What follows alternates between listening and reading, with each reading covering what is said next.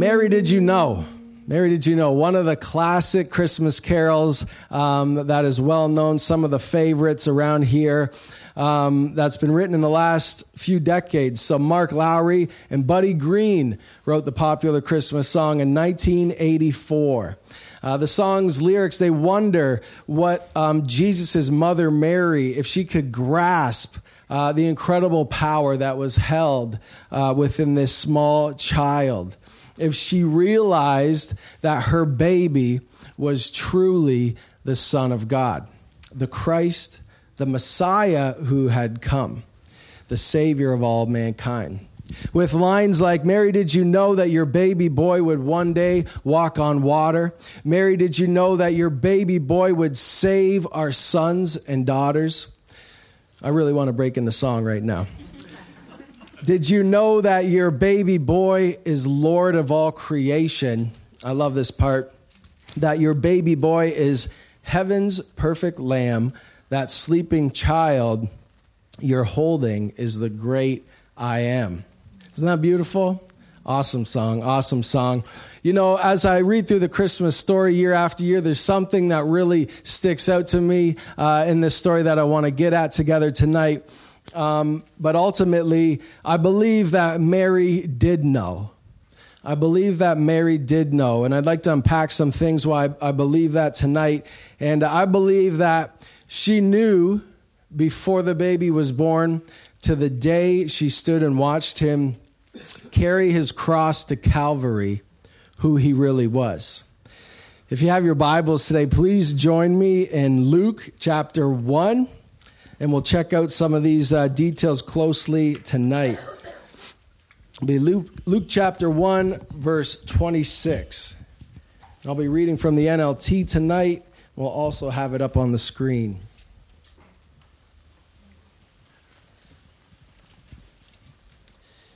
All right, if you're with me, say you're with me. Let's do it. Okay. In the 6th month of Elizabeth's pregnancy, God sent the angel Gabriel to Nazareth, a village in Galilee, to a virgin named Mary. She was engaged to be married to a man named Joseph, a descendant of King David. Gabriel appeared to her and said, "Greetings, favored woman, the Lord is with you." Confused and disturbed, Mary tried to think of what the angel could mean. "Don't be afraid, Mary," the angel told her, "for you have found favor with God. You will conceive and give birth to a son, and you will name him Jesus. He will be very great and will be called the Son of the Most High. The Lord will give him the throne of his ancestor David, and he will reign over Israel forever. His kingdom will never end." Mary asked the angel, "But how can this happen? I am a virgin." The angel replied, "The Holy Spirit will come upon you, and the power of the Most High will overshadow you. So the baby to be born will be holy, and he will be called the Son of God. What's more, your relative Elizabeth has become pregnant in her old age. People used to say she was barren, but she has conceived a son and is now in her 6th month. For the word of God will never fail." Mary responded, "I am the Lord's servant. May everything you have said about me come true." And then the angel left her. The angel left her. So a couple points I just want to unpack for us tonight about Mary. First up, just Mary, she was favored. She was favored. She was about 16 years old when all this began to happen. It was customary in those days to get engaged and married at 16. It was kind of like the 60s, if you know what I mean. But anyways, it was also interesting to note that Jewish historians knew in that day that women would pray to be the mother of the Messiah. Girls would know the scriptures, and everyone would be expecting the Messiah to come. And Jewish historians maintain that young women would pray for that. They would say, "Lord, let me be the one. Let me be the one." Mary's education would have taken place mostly in her home. The boys, they were sent off to the synagogue, and Mary would be at home, but she would still understand and hear the readings of the Torah and of the prophets, and she would know all about this promised Messiah. She would have known scripture like Isaiah 7:14, written nearly 700 years before Mary was born, that said this: "Therefore the Lord himself will give you a sign. Behold, the virgin will conceive and bear a son, and shall call his name Emmanuel." She would have known this verse. It would have been a household verse for all Jews expecting the promised Messiah. And I guarantee you young girls thought about it, dreamed about it. It would be a big deal to them. Almost the same as us waiting for Christ's return right now. They would be that expectant of him coming. You know, Malachi is the last book written in the Old Testament, and it ends with a promise of a prophet Elijah coming to prepare the way for the Savior, for the Messiah. And after that book, there's a blank page in the Bible that represents 400 years of nothing happening in regards to people hearing from the Lord. It was just a 400 barren years of nothing from the Lord. And the people would have been building up, waiting on the fulfillment of that promise, that next prophet to come that would usher in the Christ. Number 2, Mary conceived supernaturally. You know, many of us obviously know that, but this is something that comes up all the time. And I'd like to just straighten it out for us tonight. And I'll give you a little example.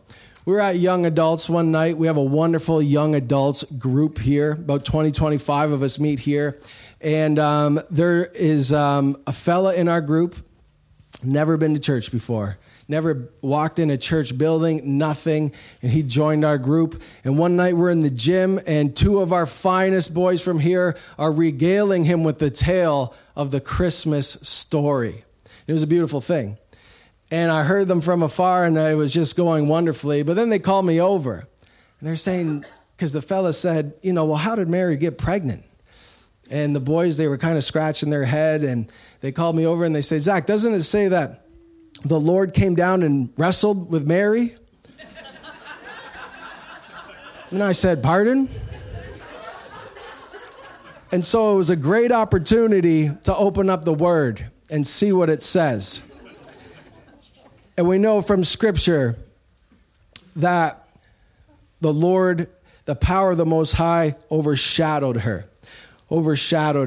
It's no strange thing that the author of life, the one who knows us before we're in our mother's womb, the one who knits us together in there, the one who knows our thoughts, how many hairs are on our heads, who knows the number of our days.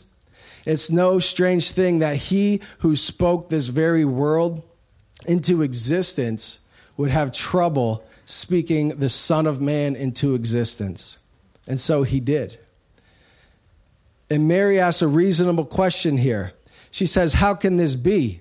How can this be? And the angel said, it will happen miraculously. And so it did. Number 3, it's so interesting to point out that Mary was not deity. Deity means like God or to be God. And Mary is not deity. We see something beautiful. If you still have your Bibles open to Luke, turn the page to verse 47 of chapter 1. After all this is happening, the angel visits Mary, and Mary visits Elizabeth. She's so excited. She bursts into song, and this song is recorded for us here. And she says, "Oh, how my soul praises the Lord, how my spirit rejoices in God, my Savior. For he took notice of his lowly servant girl. And from now on, all generations will call me blessed." You know, Mary sometimes gets put in a place that she shouldn't be. We can tell by this song that Mary was humble. She was just a servant girl, and that she herself needed a Savior.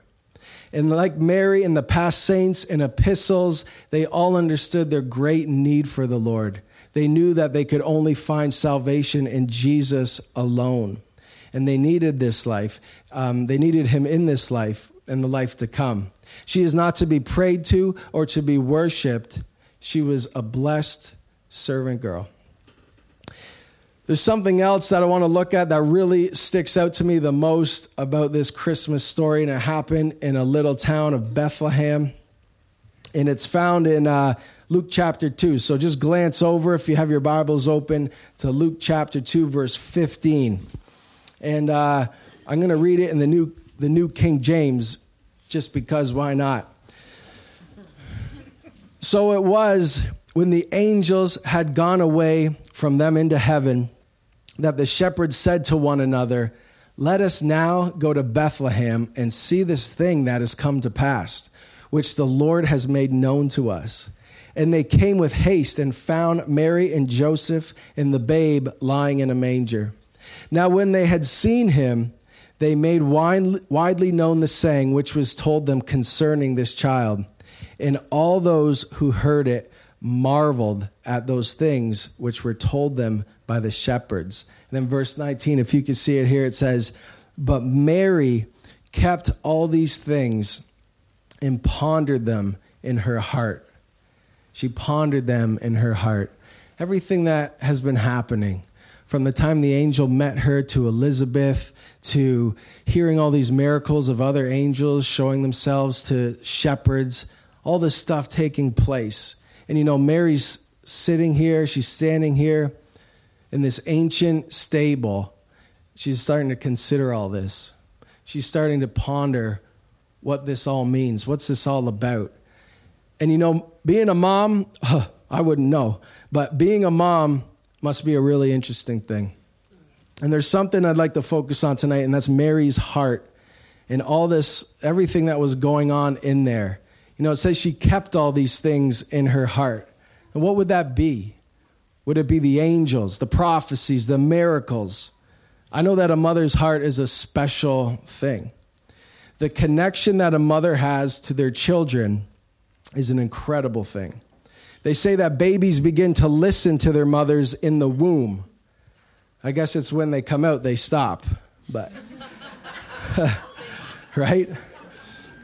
Lord, help us. Studies have shown that skin to skin with a mother and a premature baby literally improves the baby's health. And of course, it goes deeper. People talk about a mother's intuition. They got the eyes in the back of their head, all that stuff, right? That's called maternal instinct. And one doctor wrote, "The idea of maternal instinct is largely a myth.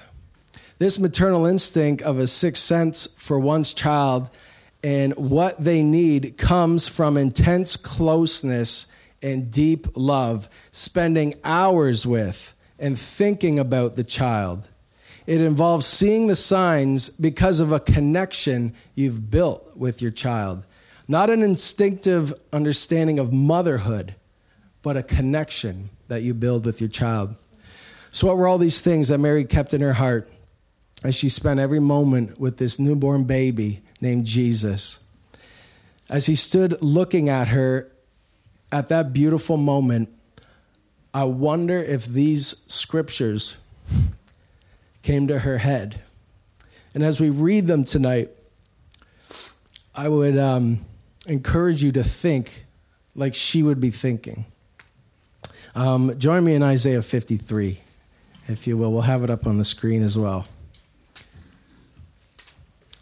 Considering that Mary would have known this, it would have been talked about all the time, talking about the Messiah to come. It says this, Isaiah 53 in the NLT, "Who has believed our message, to whom the Lord has revealed his powerful arm? My servant grew up in the Lord's presence like a tender green shoot, like a root in dry ground. There was nothing beautiful or majestic about his presence, nothing to attract us to him. He was despised and rejected, a man of sorrows, acquainted with deepest grief. We turned our backs on him and looked the other way. He was despised, and we did not care. Yet it was our weaknesses he carried. It was our sorrows that weighed him down. And we thought his troubles were a punishment from God, a punishment for his own sins. But he was pierced for our rebellion, crushed for our sins. He was beaten so we could be whole. He was whipped so we could be healed. All of us, like sheep, have strayed away. We have left God's path to follow our own. Yet the Lord laid on him the sins of us all. He was oppressed and treated harshly, yet he never said a word. He was led like a lamb to the slaughter. As a sheep is silent before the shearers, he did not open his mouth. Unjustly condemned, he was led away. No one cares that he died without descendants, that his life was cut short in midstream, but he was struck down for the rebellion of my people. He had done no wrong, and he had never deceived anyone, but he was buried like a criminal. He was put in a rich man's grave. But it was the Lord's good plan to crush him and cause him grief. Yet, when his life is made an offering for sin, he will have many descendants. He will enjoy a long life, and the Lord's good plan will prosper in his hands. When he sees all that is accomplished by his anguish, he will be satisfied. And because of his experience, my righteous servant will make it possible for many to be counted righteous, for he will bear all their sins.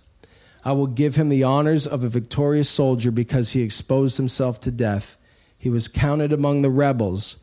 He bore the sins of many and interceded for rebels. And I'm so happy he did.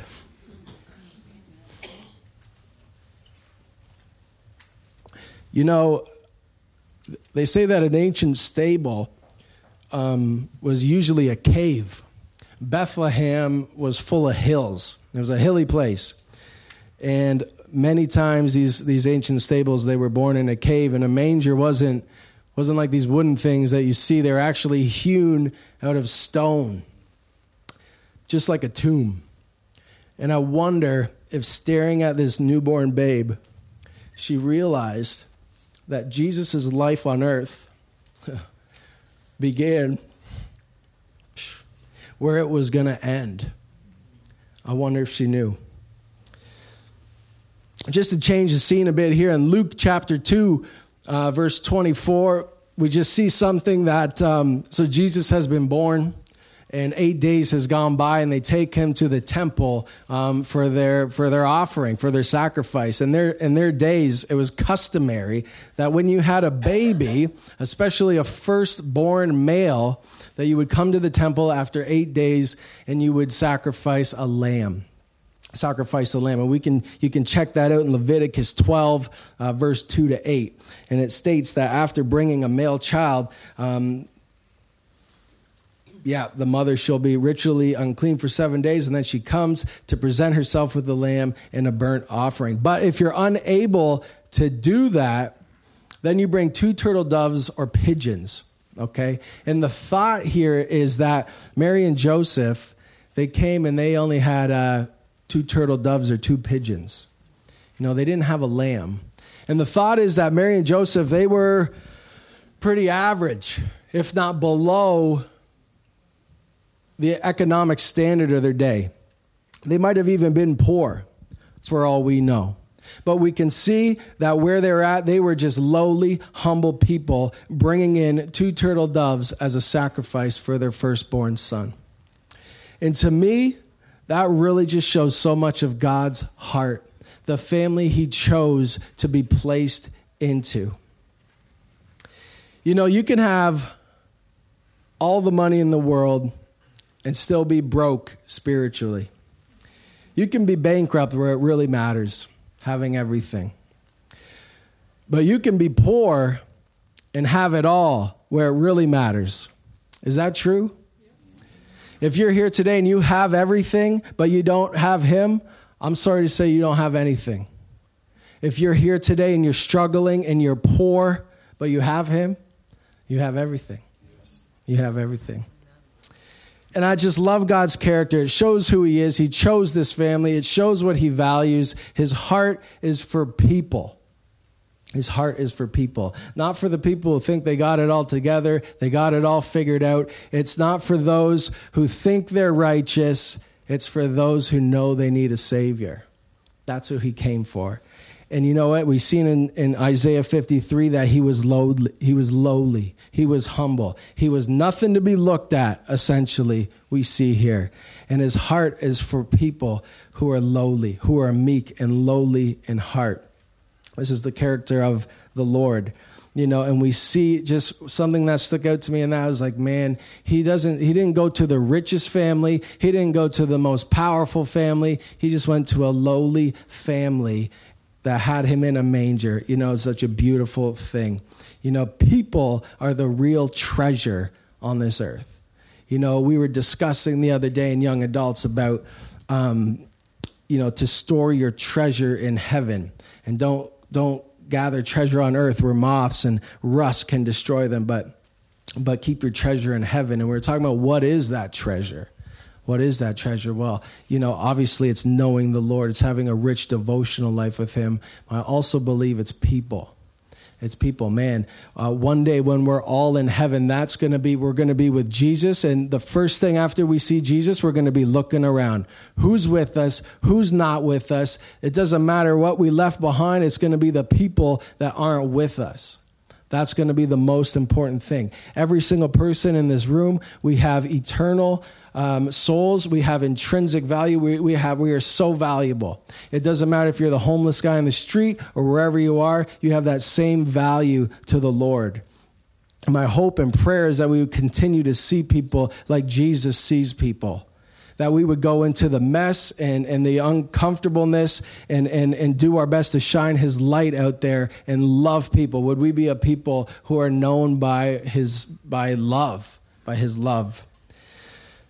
Such a beautiful thing. And you know what? I love how, just like wherever you're at tonight or wherever you've been, don't think this message is not for you. Don't think you have to clean yourself up or that you've been through too much before God will accept you and do a work in your life. I'll show you what I mean at Mark chapter 2, verse 15. It's a great story here as Jesus started his ministry, exactly what he thinks of people.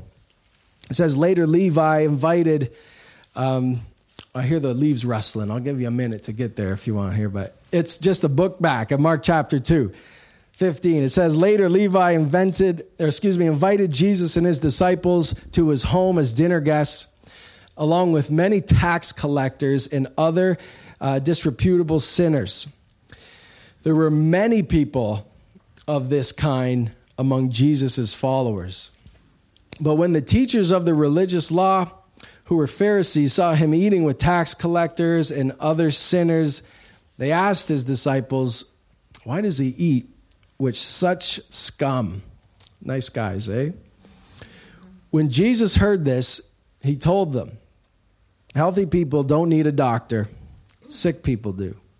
I have come to call not those who think they are righteous, but those who know they are sinners. Man, it's so important that we're humble. It's so important that we never forget our great need for him in our life every day. Every day. So important. And wherever you're at, wherever you've been, Jesus says, just come. Just come as you are, and we can have relationship. Don't think that I'm going to reject you and you need to clean yourself up. He says, come, sit. I'm knocking at the door. Open up, and I'll come and sup with you. And I love this. You know, if you recall when Jesus was being tempted in the desert, was one of the things the devil said. He says, hey, I'll give you all the kingdoms of the world. And that's the way Satan approaches the world, isn't it? Hey, look at this stuff that can come your way. All you have to do is just give me all your time, bow down, focus, on this stuff, and don't worry about life and the big picture and death and all that judgment to come. Don't worry about that. Look at all this shiny stuff. Forget about laying your life down to Christ. Forget about surrendering to him. Forget about the lost. They're messy, and you're busy anyways. Just do what feels good. That's when Jesus said, "It is written, you shall worship the Lord your God, and him only shall you serve." And Jesus never for a split second lost focus on what was truly important in this life. He said, "No, I didn't come for that." He said, "I didn't come to get caught up in all this earthly stuff and gold and riches. I came to do the will of my Father who sent me, and I came for them. I came for people. For God so loved the world." In John 3:14 it says, "As Moses lifted up the servant in the wilderness, even so the Son of Man will be lifted up, that whoever believes in him should not perish but have eternal life. For God so loved the world that he gave his only begotten Son, that whoever believes in him should not perish but have everlasting life. For God did not send his Son into the world to condemn the world, but that the world through him might be saved." So why is all this important? Why does it matter what Mary was thinking? Because he wasn't just a baby. He was the Christ. He was God incarnate. He was Emmanuel. And Mary knew it. Mary knew it. On the hill of Golgotha, as Jesus was about to be crucified, a small group of people gathered at the foot of the hill to watch. And in that group was Mary, Jesus' mother. A.W. Tozer wrote, "If Mary's son was not the Son of God in every sense, then there can be no more hope for the human race. If he who called himself the light of the world was only a flickering torch, then the darkness that enshrouds the earth is here to stay. But he is the Son of God. And that darkness that enshrouds the earth will be gone one day forever. Forever." Mary knew it. Mary knew it. And despite these incredible circumstances, with Mary standing there watching Christ on the cross, she was still human. And she loved Jesus, as all good mothers do. And on the hill of Golgotha, as Jesus was about to be crucified, all Mary had to do to prevent Jesus' death in that moment was to step forward and say, "No, he is not the Son of God. He's the son of Joseph. Don't kill him." I remember a night in a secluded place, Joseph and I came together for the first time. Jesus is not the Son of God. But Mary stood there and watched her son die because she knew in her heart that the charge against him was true. He was the Son of God. Mary knew it. Do you know it? Do you know it? Can you see it? Do you believe it? Have you put the trust of your heart and soul and mind in him alone? Just my final thought tonight is my favorite Christmas carol, O Little Town of Bethlehem. Nat King Cole did it best, if you ask me. But one line has always stuck out to me. It says, "The hopes and fears of all these years are met in thee tonight." Are all the fears that you have today, the fears of being alone, of death, of the world, of disappointment, are they met in him today? Are all the hopes that you have, the hopes of life and family and community and life after death and knowing him and the joy that we have, is all that found in him today? Him alone? Is it found in his word and his truth and his promises? When he came into humanity for the first time, there was no room for him anywhere. Will you make room in your life for him today? Let's pray.